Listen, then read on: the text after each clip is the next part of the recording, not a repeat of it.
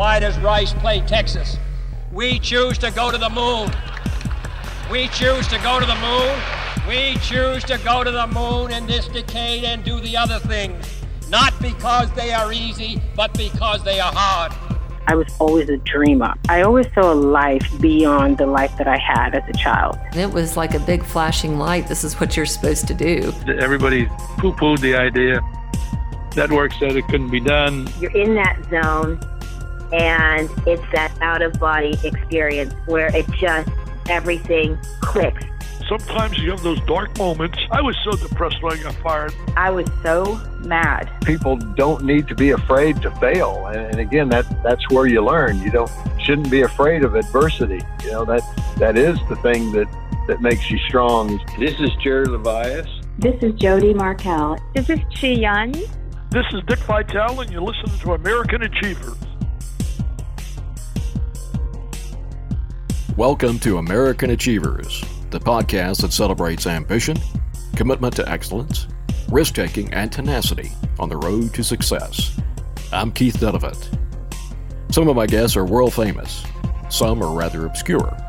Our weekly lineup includes entrepreneurs, athletes, military heroes, civic leaders, artists, and media figures. What they all have in common is a sense of undeniable purpose and an intriguing story that reflects the power of the American dream.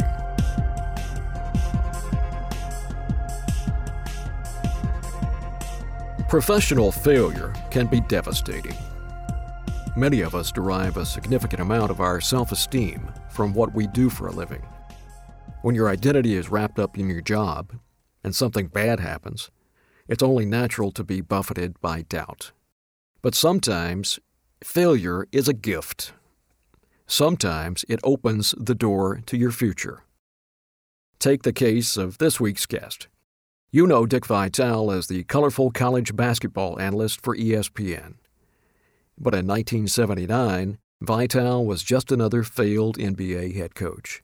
Just another middle-aged guy who suddenly felt like a loser because he had lost his job. Until one fateful telephone call opened the door to his future.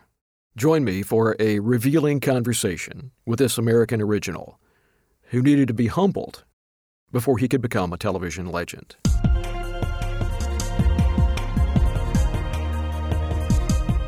Dick, thanks for joining us today. You had an accident when you were in kindergarten that left a pretty big mark on your life. What happened? Well, actually it was before kindergarten. I think it was like 3-4 years old. I had an accident, I had an eye injury, and I've lost my vision in my left eye, and I've been blind in the left eye ever since. And you know what?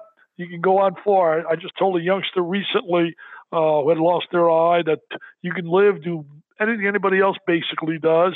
And in my case, because I'm so young, I don't know what it is to have really two good eyes, but I've been able to do anything. I drive, I've been able to play sports, I've been able to obviously work in television. So it's turned out pretty good. What are your memories of that injury? It must have been really traumatic. Yeah, what's the biggest traumatic situation I ever faced was, number one, when I started, I was a sports fanatic, man. I've been a sports fanatic all my life. I eat, sleep, and drink the sports pages and can't wait to find out the latest results. And suddenly got blessed later in life with SportsCenter giving us a synopsis as to what's happening. But when I was a kid, about, 11, 12 years old, pitching the Little League, it really hit me big time because not only did I lose my eye, I ended up having a muscle problem with the eye. And with that, my eye used to just drift on me. I never was able to basically look you straight in the eye and you look at me. If I looked at you, you'd be turning your head left or right, wondering who I'm looking at. And it used to really frustrate me big time. And when I pitched in a Little League, and I used to throw the ball hard. I mean, I had some great memories of, pitching shutouts, and I always had a perfect game one time. And it was documented. I got an article, a while back from somebody that I guess saved the article and sent it to me. I showed my grandkids. I said, look at this. I was 1 out away from a perfect game. But anyway, while I was pitching, I mean, I couldn't believe some of the things that were yelled at me because my eye would drift. Hey, does that kid know where he's throwing? Look at his eye. He can't see where he's throwing the ball. And it used to be like a dagger, knife going through me. I mean, it hurt so much, I can't tell you. I would tell you this. I would go to my room after the games. sit in my room, look in the mirror, look at my eye, and cry my eyes out. And my mom, God bless, I came from such a great family. My mother and father were uneducated, fifth grade education, but had a doctorate of love. I tell this to people all the time. And she would come in that room and she would say to me, "What's going on, Richie?" It was never Dick, Rich. I said, "People are teasing me about my eye, and I can't stand it. My eye, look at it, goes all over the place." And she would be so great and telling me, "Hey, come on, don't let those people get the best of you." But I look back now with all the bullying. I just read a story just today. It just crushed me. A kid being bullied so much, lays on the railroad tracks and gets killed in front of his classmates because he was being bullied. My point is, I was being bullied then, but I didn't realize it was bullying. It was all, it's part of life. You take it and you deal with it and you go on. But I was really, in essence, being bullied by parents, yelling from the team behind their team's bench and all, and just ridiculous. And I've tried to advocate now to so many, treat people of all people. Everybody's different. Treat them with some respect and love. So that's when the eye was a problem. But ultimately, everything got solved. And fortunately for me, I got a lucky break and got my eyes straightened out, and things were okay. In the end, did that problem actually make you stronger by toughening you up? That's a great point. Some people say maybe that was the scenario that got me to be so enthusiastic and energetic, making up for all that. I don't know. I can't verify that, but I've been always this kind of guy. In fact, in my school yearbook, which I looked at before I did an interview about, 6 months, a year ago, and in my yearbook in high school, underneath my picture, it says, "Everybody's buddy." I've always been that kind of guy. I like people. I love being around people. I love being with people. In fact, whenever I go to a restaurant, so many times people will come up to me and say, "Don't you get tired of these people coming up bothering you while you're eating and signing autographs and all that?" And I said, "Come on. I don't get bothered at all. If they don't recognize me, I'll put a sign back there that says, please, I'm Dickie V. Ask me for a picture and autograph." So, I love people, but yeah, it took a hold on me. There's no question. And the reason it got solved, my wife, Lorraine, married now 48 years, but she went to the eye doctor with my daughters to get an eye checkup when they were young kids. Oh my God, this is 30 years ago at least. And when she came home, she said, the doctor asked her, said, "Are you related in any way to Dick Vitale, who's on TV?" And she said, "Yeah, that's my husband." He said, "Well, look, I want to just mention this. I watch him on TV and I see his eye drifts on him. Has he ever thought about surgery?" And my wife said, "Well, his mother took him to all kinds of doctors and they told him whatever he does now, just leave the eye as it is. You never know, there might be a change, something happens in terms of research, and you never know, you can get vision back in that eye." And so I'm not talking about vision in the eye, so I'm talking about correcting it cosmetically. And he said, "I'd like to see him," because I would do that for him, even though I'm a pediatric ophthalmologist. I don't deal with adults, but I would make the exception because I'm a big basketball fan, and I followed him when he coached here in college and the pros, the whole bit. So she begged me to go, and I just delayed it. And finally I went. And he told me, he said, "You can help me correct my eye." And it was ironic what happened to me, and I've documented it in my books out there that I've had over the last few years. And what happened to me is one night I'm on ESPN, and we're in the studio. And anytime you come out of the studio, you walk out, you say something, a comment or two to the receptionist. And I made a comment about the fact of how we get anybody screaming and yelling about they didn't like what we said. And that's always a good sign. I mean, you really reach your people and so forth. But the bottom line is, she says, "Yeah, there's one guy keeps calling and he's going nuts." And she says, "It really aggravates me because he's nasty." I said, "What is he nasty about?"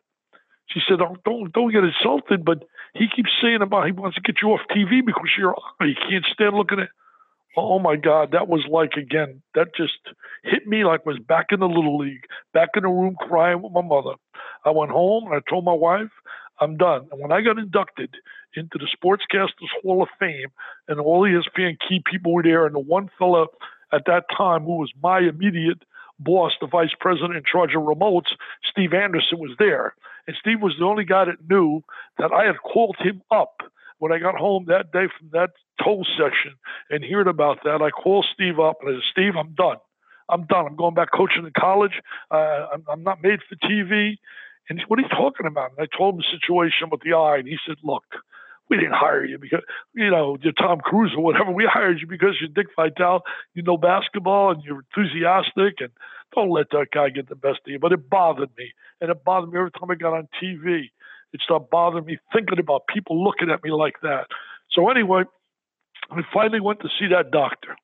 I went back again, and I said, if we do surgery, how long? The woman told me. He went on, and then he finally said to me, I have to tell you this.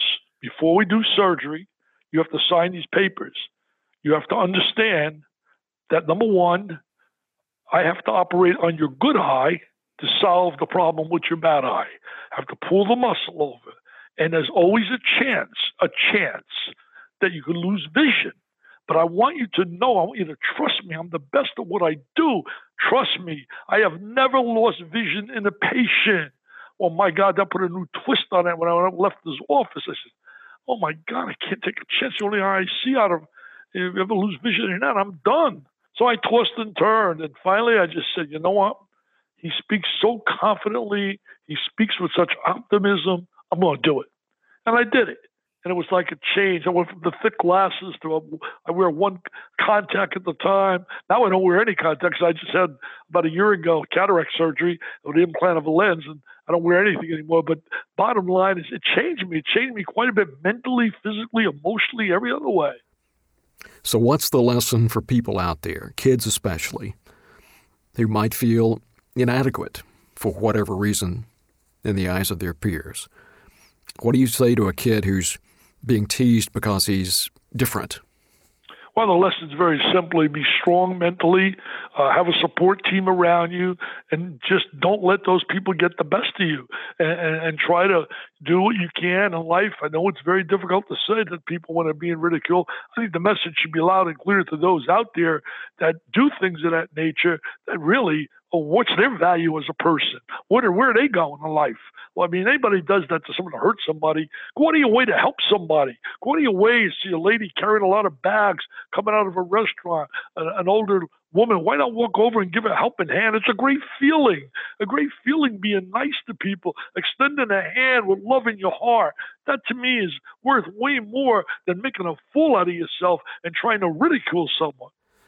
Was your determination to be everybody's buddy, was that the insecurity trying to find another outlet? I'm going to tell you one thing. You're pretty good at what you do. So I probably was an insecurity. I think we all have insecurity. I just love insecurities. I was 80 years old. I mean, I really believe that. I think none of us are always, we like to play that cool macho role that everything is cool. But down deep, many of us have insecurity. I mean, I go on to a telecast right now. You're always worried about how good you are. Were you good? Did you really analyze the game the way you thought it should be? Did you really give enough attention? Were you enough critical about certain areas? I think we all live in a world of insecurity. I think that's a great analysis you made there, because I think there's no doubt that I tried to cover that up somehow. What was it about sports, growing up in New Jersey, that captured your imagination? Boy, that's great. I think one of the things that got me going is I grew up in a big, big family, a blue-collar family. My mother had 9 brothers and sisters combined, and my father had 9. So there's 18 aunts and uncles. By the way, every one of them, after the last year or so, all 18 are gone, and I miss them so much. They taught me so much about life. They taught me about love. They taught me about adversity. It taught me about respect for family. Everything we did was family, family, family. The holidays were unbelievable. My mother would start cooking at 7 in the morning and all day and all night. My aunts would come over, my uncles, my cousins. And it was just a great, great time. But what I did is, during that time, being a young kid, my uncles were all baseball fanatics. I mean, sports fan, but baseball in particular. And they would take me as a young age, 5 years old, go to Yankee Stadium. I saw Joe DiMaggio. I'll never forget that, walking into the stadium, even though sitting way back further. And then my Uncle Tom, I don't know how he ever did it, but my Uncle Tom would always get the greatest seats. And he would come and say, Richie, we never did. Come on, Richie, we're going to see the Dodgers and the I'll never forget, we're going to go see the Dodgers and the Giants play. It's when it was New York Giants, when they were in New New York played at the Polo Grounds, and we're going to go to Ebbets Field. Man, I went to Ebbets Field. We're sitting by the dugout, and there's Duke Snider and Roy Campanella, and there's all Jackie Robinson. Oh, my God, I couldn't believe it. And that's what got me going. Every day I'd come home and would read Dick Young's column in the Daily News. He had a little notes column that was unbelievable. And I just became a fanatic, and then carried over to basketball, football season, the three traditional sports.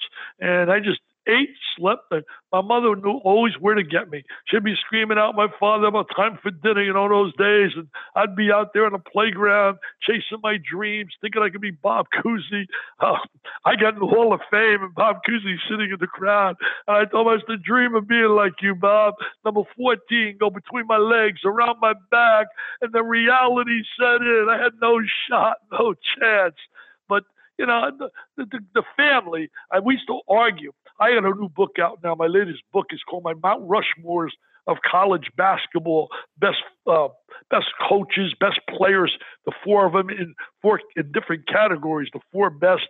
And the book for me is special because every dollar that I would make from the book is going for kids battling cancer through the V Foundation. If people want an autographed copy, I personally autograph them. They just go to DickVitale.online.com. But the reason I mention the book here specifically is the book became a reality and an idea because one day I'm sitting around and it dreamt of my early days as a kid.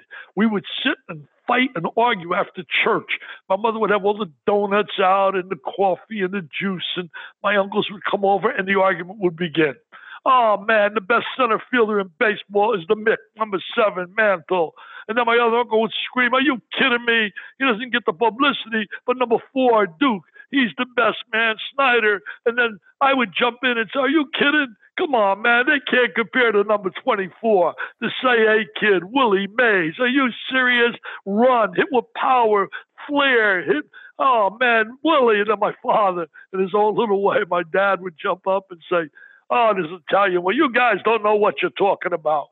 There's only one guy in the Hall of Fame who never had to make a great catch because he was always waiting for the ball. The Yankee Clipper, Joe DiMaggio. Well, you'd figure that a Paisan would go for his boy DiMaggio. But those are great arguments. Those are great times. And that's why I came up with the idea of the book because, people don't agree with me with my 4 best coaches and my 4 best players. And I respect that. And I think that's great that people are like that. But those were special days. And that's what got my fire going about the world of sports. And so you read Dick Young when you came home. Who did you like to listen to on the radio? Oh, my God. Well, radio or TV was in those days. See, I think I don't want to be critical of peers because I know how hard the job is and I know how tough it is. I know all the work that's involved in preparing. But I don't know about you. I think we live in a day and age when I watch a football game or a baseball game or a basketball game or you name the sporting event and I think there's such over-analysis that it just drives me nuts. I mean, I watched a baseball game just the other night. I'm watching a game. Every pitch being dissected, every move off first base. I want to hear the stories. In those days, you listen to Mel Allen, Red Barber. Those guys were unbelievable. And later on, Phil Rizzuto. Come on, White. I got to beat the traffic. I'm leaving in the 8th inning. You sit there hysterically. You can't believe a guy's saying that. But the bottom line is they told stories about the players. I've tried to in TV, I just received, and I don't know why, but I did receive the highest honor you can get in broadcasting, the Emmy Award for the Lifetime Achievement Award. It's given out annually, and I joined the ranks of guys. I sit in awe and pinch myself to think my name is there with, Vince Scully and Keith Jackson and Howard Cosell and John Madden, and the list is unreal. But as I told the people that night when I received that award, I think when I look back, when I got hired at ESPN by Scotty Connell, Scotty was a giant in the world of production. Giant, came from NBC. And after I did my very first game, he told me something that stayed with me forever, stays with me till this day. He said to me, Dick, there's 3 things you have we can't teach. Number 1, your enthusiasm. 2, your candidness. And 3, your knowledge of the game. But you have no clue, none, how to get in, out, and all. And if you listen to me and you follow me, you're going to make a hell of a career out of this. And then he told me something that I use all the time. He said, remember when you're doing a game that you're in this business to educate and to entertain. It's it. Educate and entertain. People watch TV. They want to be entertained. They don't want to sit there being bored and hear about the stitches on the ball and you're taking the left foot off at first base and you want to extend it 6 inches. Come on now, man. I think what happens, a lot of guys, they maybe come out of a uniform or they come out of getting fired in coaching like I did, and you want to impress your peers and you want to impress all your buddies, and maybe you're showcasing yourself, you think, to get a job in coaching or in management. What was your ambition as a young boy? Obviously you wanted to be Bob Cousy, but what was your real aspiration at that point? That's another great question. Nobody's ever asked me that, really, and it's unbelievable. My son-in-law right now, he played quarterback at Notre Dame and got injured. I didn't play his last 2 years. He was 96. In the Orange Bowl, he did really well, threw like 3 touchdown passes against Florida State team. Then had a little neck problem and couldn't play. But the bottom line is, today, he took that Notre Dame education, got his law degree. Today, he sits as a I don't know what the title is, U.S. or whatever it is, circuit court judge, one of the youngest in the state of Florida, near where I live. And Thomas has been a prosecutor as well prior. Well, I always tell him, when I was a kid, a lot of people don't know this, I'm not proud of this to say it, but I would cut school sometime. And what I would do, I would go to the courthouse. I would go to the courthouse, and I used to follow certain guys in terms of lawyers with big reputations. Years ago, a guy by the name that stands in my mind right now, Joey Gordielli, and the prosecutor, Guy Galisi, who I ended up teaching with his daughter, and I was in awe when she told me her father was Guy Galisi. He was a legend back there as a prosecutor in Bergen County, New Jersey.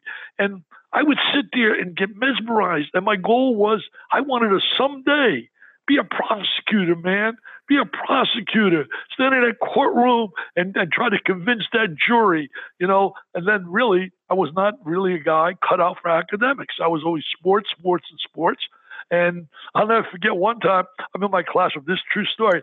They honored me in Jersey about 3-4 years ago. And they gave me this big award. And a lot of former kids I coached in high school came to the event. Now, when they came there, we talked about some of the memories. And one memory was this. Former guys I went to school with. I'm sitting in the back of the room, one of the classes, and I don't know, there's some kind of business class. And I'm sitting back there, and I'm reading Dick Young's column. I got it stuck there. I'm not listening to the teacher at all. And she comes running back to the room, Miss Lucy Zonker. I'll never forget her name. Miss Lucy Zonker was a young teacher. She comes running back there, and she grabs the thing out of my hands. I'm trying to shove it down my pen. She grabs it, and she says, look at this. All you do all day long is this sports nonsense. Read this. Where's that going to take you? And my line at the event was, remember Lucy yelling at me, where's it going to take you? Lucy, you should see my house I live in now and where I go, Lucy, in the sports world. But I don't advocate that for anyone. I was lucky enough. My daughters didn't follow my pattern. They both went to Notre Dame. They both got their masters. And it just, but those are the days. They were so special days for me growing up. I will never forget them. I treasure them, and they've gone too fast, man. I can't believe I'm 80 years old. Dan Schumann, my buddy, working at ESPN, called me up about a week ago, and he calls me up and he says, man, I can't believe you're 80. No way. He said, a lot of guys 30 wish they could have your energy and your enthusiasm. I said, well, I don't feel 80. I played tennis. I played singles just yesterday. Today I got rained out. But the bottom line is reality sets in when I look in the mirror, then I know I'm 80. What did you learn from your mom and dad about working hard and where that hard work would take you? I learned about love, man. I learned more at my dinner table than any class I ever took.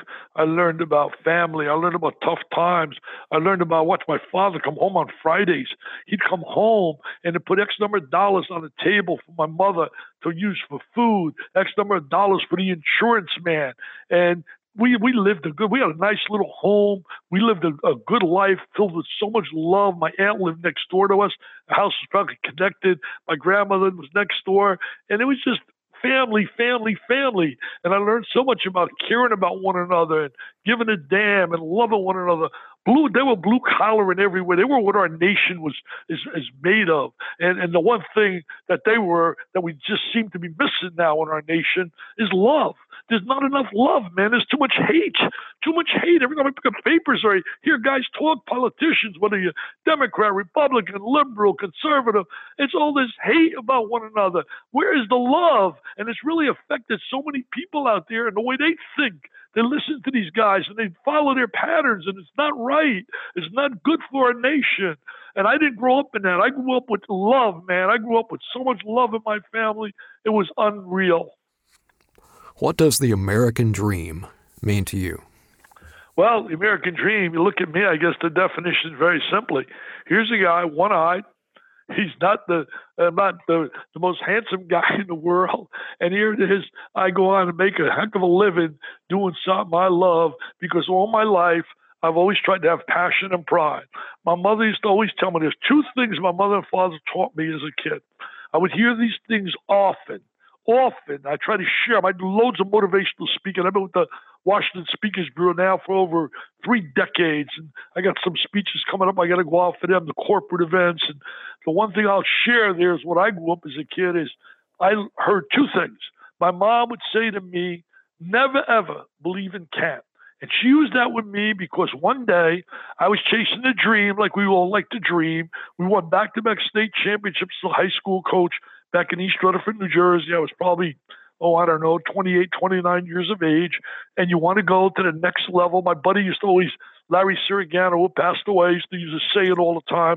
He'd say, it was never Dick, it was Richie. Richie, you're a boy, a ball, a dream.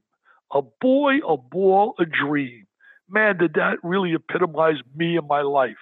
The boy, a ball, a dream. Well, I was getting so many rejections. I was writing letters to every school you can imagine that was a smaller level school. I wasn't writing to Kentucky or Duke or Carolina, smaller schools, asking, can I be a graduate assistant? Could I be whatever, a third assistant? Just anything to get in the door on a collegiate level. And I got so many rejections, man. My buddy Howard Garfinkel, who's like really a guy great in basketball, well-respected in basketball, 5-star basketball camp, he used to always use a saying and say, get more rejections than the dean of Harvard gives out. And I think that really applied to me. So I had all these rejections all over. And one day I came home really depressed. And as only mothers could do, they could really feel that from their children. And she said to me, gee, I don't see that spirit. She'd always call it spirit. And that excitement out of you, Richie. You look down. I said, Mom, my buddies are all right. They're all telling me, man, you're wasting your time. You can't be a college coach. You never played the game. You never were a big name. You're going to be here all your life. I was teaching 6th and 7th grade. You're teaching 6th, 7th grade, coaching in high school, and there's nothing wrong with it. I'd say, I loved it. I respect those teachers that do that. I didn't like the paycheck, but I loved doing that. And she sat me on a couch. I'll never forget this. One of those moments she said, Richie, listen to me. Richie, you got something they can't hold back. You got so much spirit and excitement about you, so much enthusiasm, she used to say all the time. And I don't see that now. Don't let your friends take that away from you. Don't believe in that word can't. I don't want you to ever believe in can't. You could do what you want. She told me that when I had one eye. Don't let one eye stop you. You could be what you want. The people have it worse than you. Oh, she was phenomenal. I mean, phenomenal. And then at my dinner table, my father would go to work. Punctuality. I learned he'd go to work, supposed to start 7 in the morning. He'd be there at 6:30. And I'd say, why do you go so early? I mean, it's 15 minutes away from the house. You go so early. So when that guy pays you, Richie, you got to be ready to work. And did he work? Oh, my God, did he work? Because he took me there after my junior year to show me, to try to motivate me to go to college. You don't want to do what I do, Richie, as we're driving to work. And my job was at the heat of the factory that he worked in, the sweatshop, to get the coats. I would get the coats from the seamstress that would sew them, and I would run them over to him, and he would press them. And the more coats he pressed, he got paid by what they call piecework. By every coat, that's how he got paid. Man, he was like sweat pouring down, T-shirt just loaded, and we'd go back home at 5 o'clock, say, Richie, you don't want to do this. Go to college, Richie. Go to college. No, I wasn't thinking about college. None of my cousins were thinking college. We're thinking about basically, get a car, new car, 3-year payment, go get a job somewhere. But I'm watching that. And he used to always say to me, don't waste, you got a brain, go to college. And I'm lucky they pushed me, man. I'm lucky they did. And it just, I owe them so much. And then my father at the dinner table, I would hear from my mom and dad probably 10. My sister and I would talk. My brother came out for the event when I got the Emmy Award. And we were talking just sitting around after and just talking about memories and how my mom, getting me choked up here now, man. My mom would say, and my dad, Richie, be good to people and people will be good to you. I must have heard that 10 to 15 times a day. Be good to people. Man, people have been so good to me. I mean, ESPN, you got my family, obviously, my wife, my daughters, my sons-in-laws, my 5 beautiful grandkids. I mean, they mean everything to me. People that know me at ESPN will tell you, my wife comes with me on almost every trip. We've been a family so close for years. It's nothing like it. And ESPN is my second family. For 40 years, I'm proud to say I'll go to my grave knowing I did the very first game in the history of ESPN on December 5, 1979. And the friendships that I've developed, when I got the Lifetime Achievement Award, to see guys that I used to work with there, Freddie Godelli, now the executive producer for Sunday Night Football on NBC, Drew Esikoff, all the guys that worked with me at ESPN have moved up the ladder, to see some of them become, vice presidents and just climbing professionally makes me feel so good. And they've been so good to me, these people, so good to me.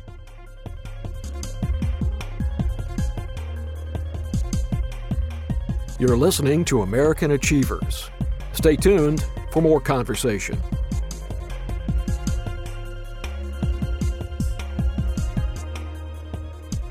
Dick, your life demonstrates so much, including the fact that one thing so often leads to another, and you can't always predict what's going to happen around the corner to change your life. You got your first big break as an assistant at Rutgers. How did that happen? Yeah, it happened because of Howard Garfinkel. Howard Garfinkel had heard me speak at a high school banquet. We had won our 29th in a row and state champs, and he was the guru in terms of rating players, his 5-star camp. And when I got done, he came over to me and said, "You belong in college." I started laughing. I said, "That's great, man, that you say that, but I get more rejections. Somebody get you a job." And I said, "You're going to get me a job?" He said, "Yep." And one thing with Howard, he was wired to every head coach because they all wanted to know him. His 5-star camp was, you named the player and they were there, from Michael Jordan right down as high school kids. So anyway, what happened was he calls me up one day and he says, "I got an interview set for you." So I wasn't even getting interviews. So I got an interview set for you at Rutgers University, State University. He said, "But I got to tell you this. He's already interviewed 6 people and he already has said he's getting ready to hire within like 72 hours. If you're willing to go there and get the experience of being interviewed, which will help you later on, I think you should do it." I said, "Well, I'll do whatever you say, Mr. Garfinkel. What do you want me to do, Super Garf?" So I go down there and I get interviewed. And the interview goes on. And finally, the head coach was Dick Lloyd. And Dick finally says to me after the interview, he says, "Are you in a hurry?" I said, "No, not really." He said, "I'd like you to come and meet my wife and my family at my home before you head back to North Jersey." That was Central Jersey, and I was living in North Jersey. So I said, "Sure." So I went over it. Now my mind is racing. I'm saying, why would he want me to meet his family? He's getting ready to hire a guy, Garf said. But I didn't know this. Garf told him, I found this out later, Garfinkel told him that if you interview him, you're going to hire him. I'm telling you that now. He started laughing. Dick said, "Come on now." So I'm telling you, you're going to hire him.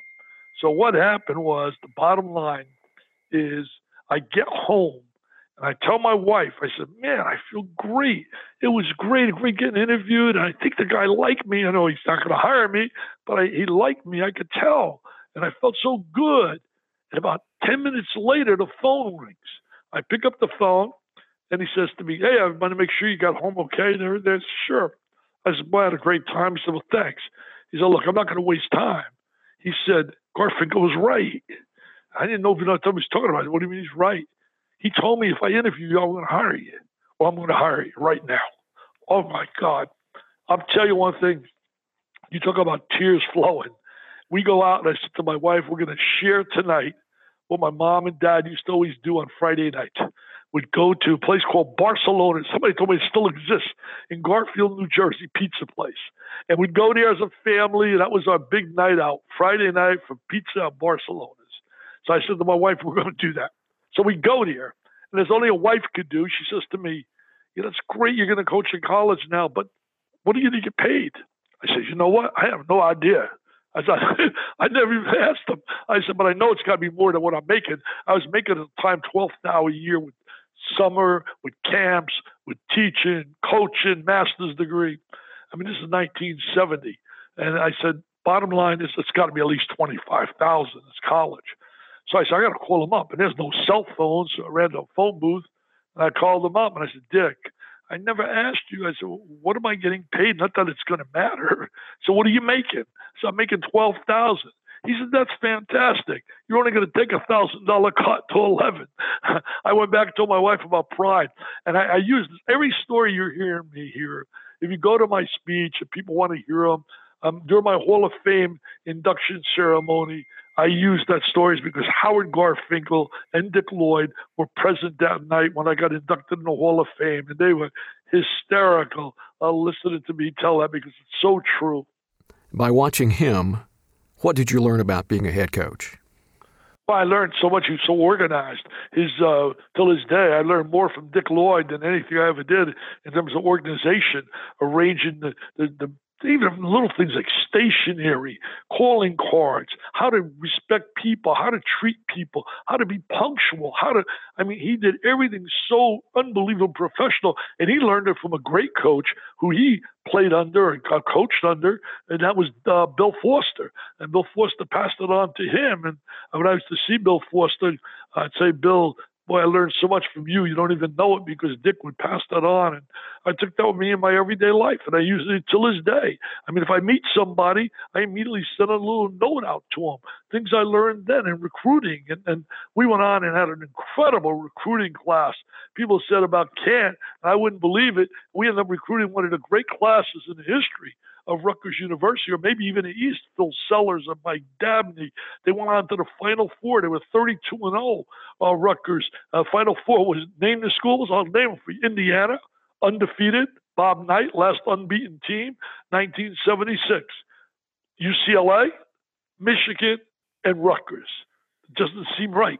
When you mention those three, and Rutgers was there with all the kids we basically recruited in Sellers and Dabney, who were the cornerstones and the real stars of that team. By that time, you were at Detroit University. You got in your first head coaching job. How did that happen?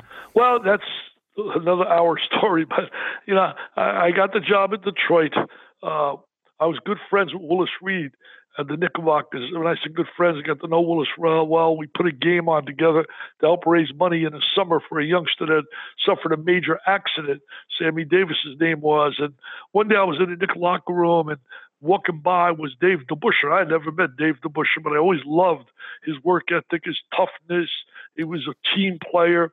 So as he was walking by with a towel around him, I said, Willis, introduce me to Dave DeBuscher. So he brought Dave over, and Dave, very casual, very cordial, rather, and it's the casual conversation. The usual, what do you do? And right now, then Willis says, well, right now he's looking for a job coaching because the head coach, Dick Lloyd, had resigned and didn't look like I was going to get the head coaching job. The AD made that very basically clear. So I was really, didn't know where I'm going. So he said, just pops up and he says, hey, why don't you apply at my alma mater? They're looking for a head coach. So Willis Reed, without batting an eye, says to him, forget about him. Why don't you call up for him, Dave? You're a legend down here. He said, Dick could be great with those kids in Detroit. He's great communicator. He was on and on, praising me. And I forgot about it, to be honest with you. It was just casual conversation. 2 weeks later, I get a phone call from Detroit to come out for an interview. I'm saying, how the hell did I get this interview? It had to be DeBuscher. So I go there, get the interview, and I get hired. And I can't believe this. When we had an event, and we brought DeBuscher back, and Spencer Haywood was another great there. And David, I'd say to him, boy, thanks so much, man. He'd say to me, I didn't do anything. He would never admit to me, but they had to, because they didn't know me from Adam. How would they know who I am? In Detroit, I've never been here in my life. So I got to believe that he played that key role in making that happen. And you said earlier, you never know from day to day what could change your life. The same happened to me in a world of television. You had a really good run at Detroit, and your last year, you beat Marquette, the eventual national champion in '77. And you get the attention of the Pistons, your dream job, coaching in the NBA, right? Well, think about this. 1970, I'm in the sixth grade teaching. I get a college assistant job. Then I go to a college head coaching job. A lot of people don't know this. I was the youngest athletic director and head coach in the country, because at Detroit, we were having success, as you mentioned, and they made me the AD as well, because they thought that would be a great way of keeping me from leaving or going elsewhere. And then all of a sudden, I get the Pistons job. I ran to, obviously.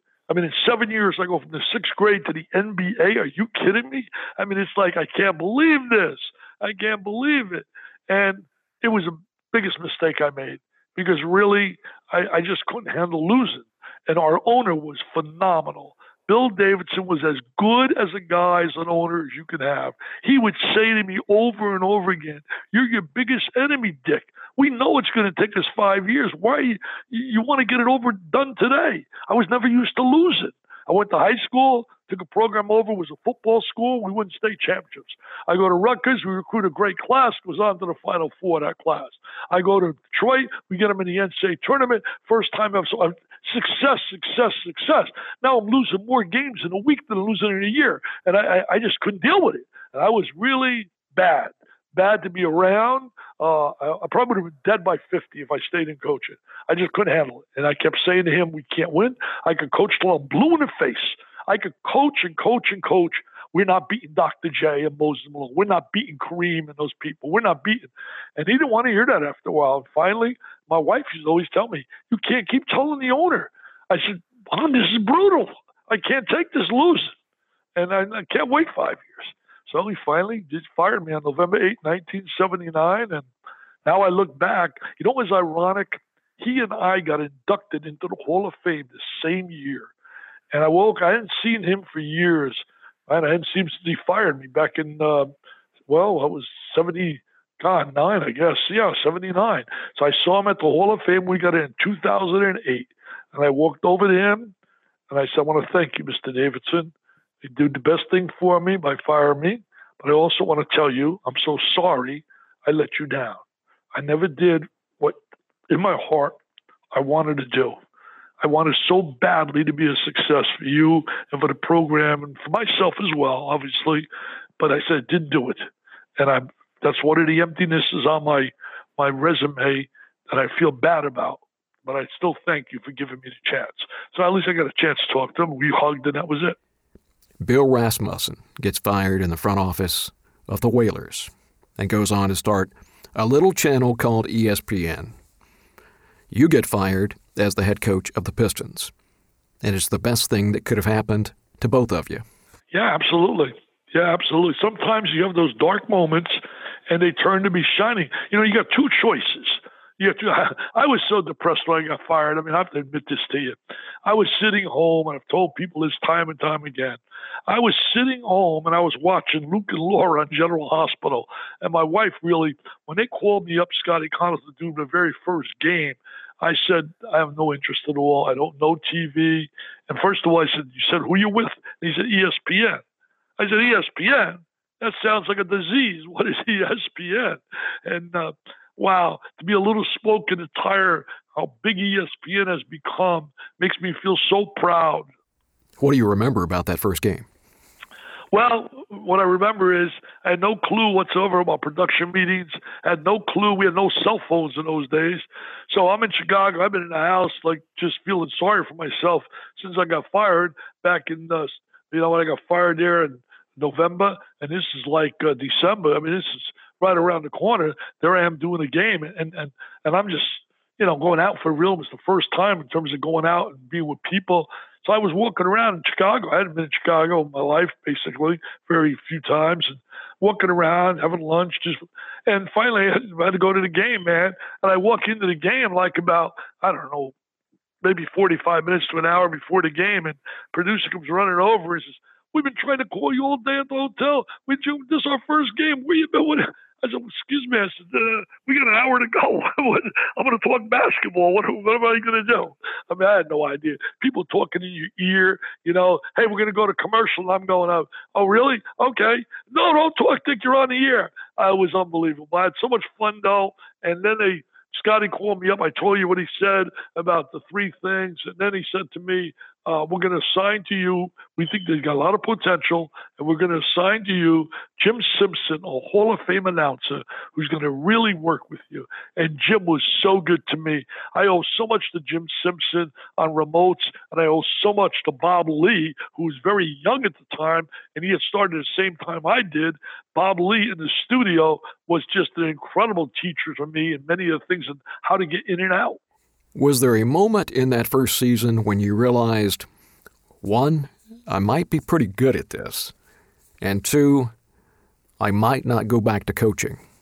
Well, no, it didn't hit me there until probably 1983. I'd have to say 3.5 years. At that time, I enjoyed what I was doing, but down deep, my blood was still wanting to get on that sideline in college. I felt that college, I could control myself. I could go out and recruit kids. In the NBA, you're caught up. There's not much you can do, man. You get the contracts, you got the, free agencies. It's not easy to go get players and change your lineup as easy as you like, as it is in college. So I wanted to go back to college. But then in 1983, Scotty kept always saying to me, "Man, you're going to make a hell of a living doing this, Dick. Don't think about college." In 83, I go to my first Final Four for ESPN. We had studio shows because CBS had the games. And I'm there, and people asking for autographs and pictures. And I'm going I can't believe this. And I told it to Scotty. He said, "Dick, I told you, you have something that is called in a business, you connect. Whether they agree with you or disagree, people are going to the water cooler after you've been on and saying, 'Did you hear what Vitale said? I don't agree with him, man. I disagree with him.' Bottom line is you connect." He says, "You connect. Don't let go of this as a living." And I started really, all of a sudden, and from that moment on, I'm starting to get offers to commercials and books, and things start going. And it got to a point I couldn't even think of it. And it was the best thing I ever did because really, as I said, and I mean this sincerely, the way I handled losing, I would not be talking to you today. There's no way, because I couldn't live. This has given me a more balanced life. When you're off season, you're free to do what you want. You go do what you have to. And I just, I love it. I love it. How much of your delivery is planned and how much is spontaneous? It's spontaneous. It's got to be like 90-some%. The biggest thing I used to get sometimes, that guy, that's stick. Oh, I don't want to ever hear the word sticks. That's not me. That's not me. I mean, a lot of guys I watch on TV now try to develop shtick. But you watch John Madden, myself, Bradshaw, and guys like Chris Berman. That's who we are, man. That's the kind of person. That's our personality. So when I do a game, that's me. I look at that red light and make believe I'm talking to my friends, and I'm having a ball, having a blast. I mean, my preparation is my plan is the work I've done in preparing on each player. Strengths, weaknesses, who's hot, who's not, who's coming into the game on maybe a 3-4 game cycle where he's playing exceptionally well. What team is hot, what offenses, defenses. That stuff is planned. But as far as reacting to things, that's me. That's just me on a moment.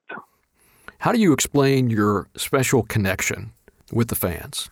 I really, that's a great question. My wife asked that the other day. A bunch of these little kids coming up for pictures and autographs, and I get that almost every day. But, I think they look at me as somebody you can approach. I think there's a lot of guys. I know there's some celebrities I'd like to approach. I look at their body language and I say, "Oh, I better not go there."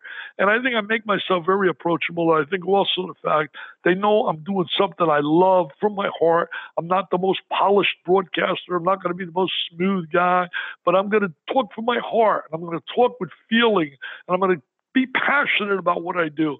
I mean, how could you not be passionate sitting behind a table talking about a game of basketball and getting paid for it? I mean, I get amazed at that till this day. I think it's stealing money. If you had to go back and pick one game that defined Dick Vitale, what would it be? Well, there was one game back years ago that was so special. It was Virginia with Ralph Sampson and Michael Jordan, North Carolina. Oh, man, it looked like Carolina was done. It looked like Virginia was going to walk out of there. Carmichael with a big, big W. It was like number one. I don't remember exactly, number one and number three. I think Virginia might have been number one. Carolina might have been number three. And at the last, minute, heroics of Michael Jordan and me yelling basically, Michael the Magnificent, he's the greatest player in the nation. And then I later on, I got to go out to Virginia to do a game. And the headline in the local paper was Dickie V says that Michael Jordan is the greatest. And Ralph Sampson was 3 times player of the year in college basketball. So, that game really excited me. So many Giants. We don't get those kind of players anymore because they're not around. They're gone after 1 year. I mean, those guys were there. Sampson was there 4 years, Michael 3. And those early days, and the Big East games, doing those games with Ewing against Chris Mullins and those guys, and Syracuse with Coleman and company, and Pearl Washington.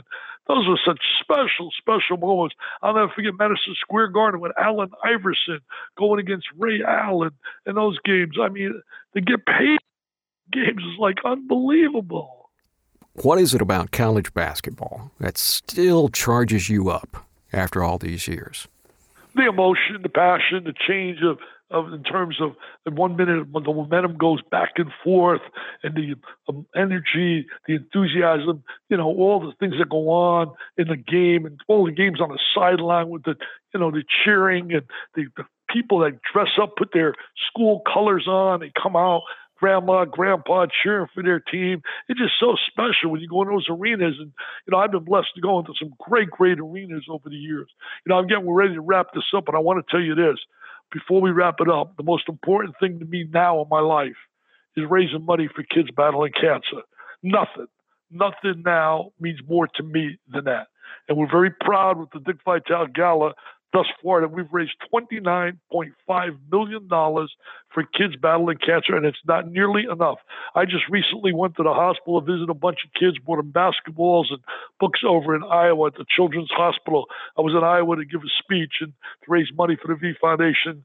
And before we did that speech, I went to visit a bunch of kids, and I could still see this kid Tim. I could still see his little boy Callan, whose mom and dad had found out he had got neuroblastoma.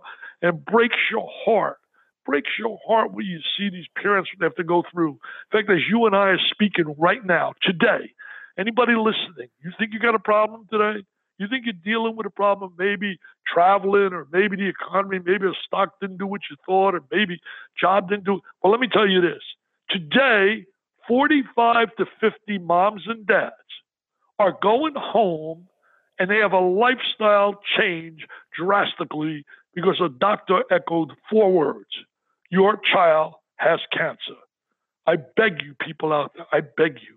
If you get my book and it's autographed, every dollar will go to the V Foundation for Kids Battling Cancer.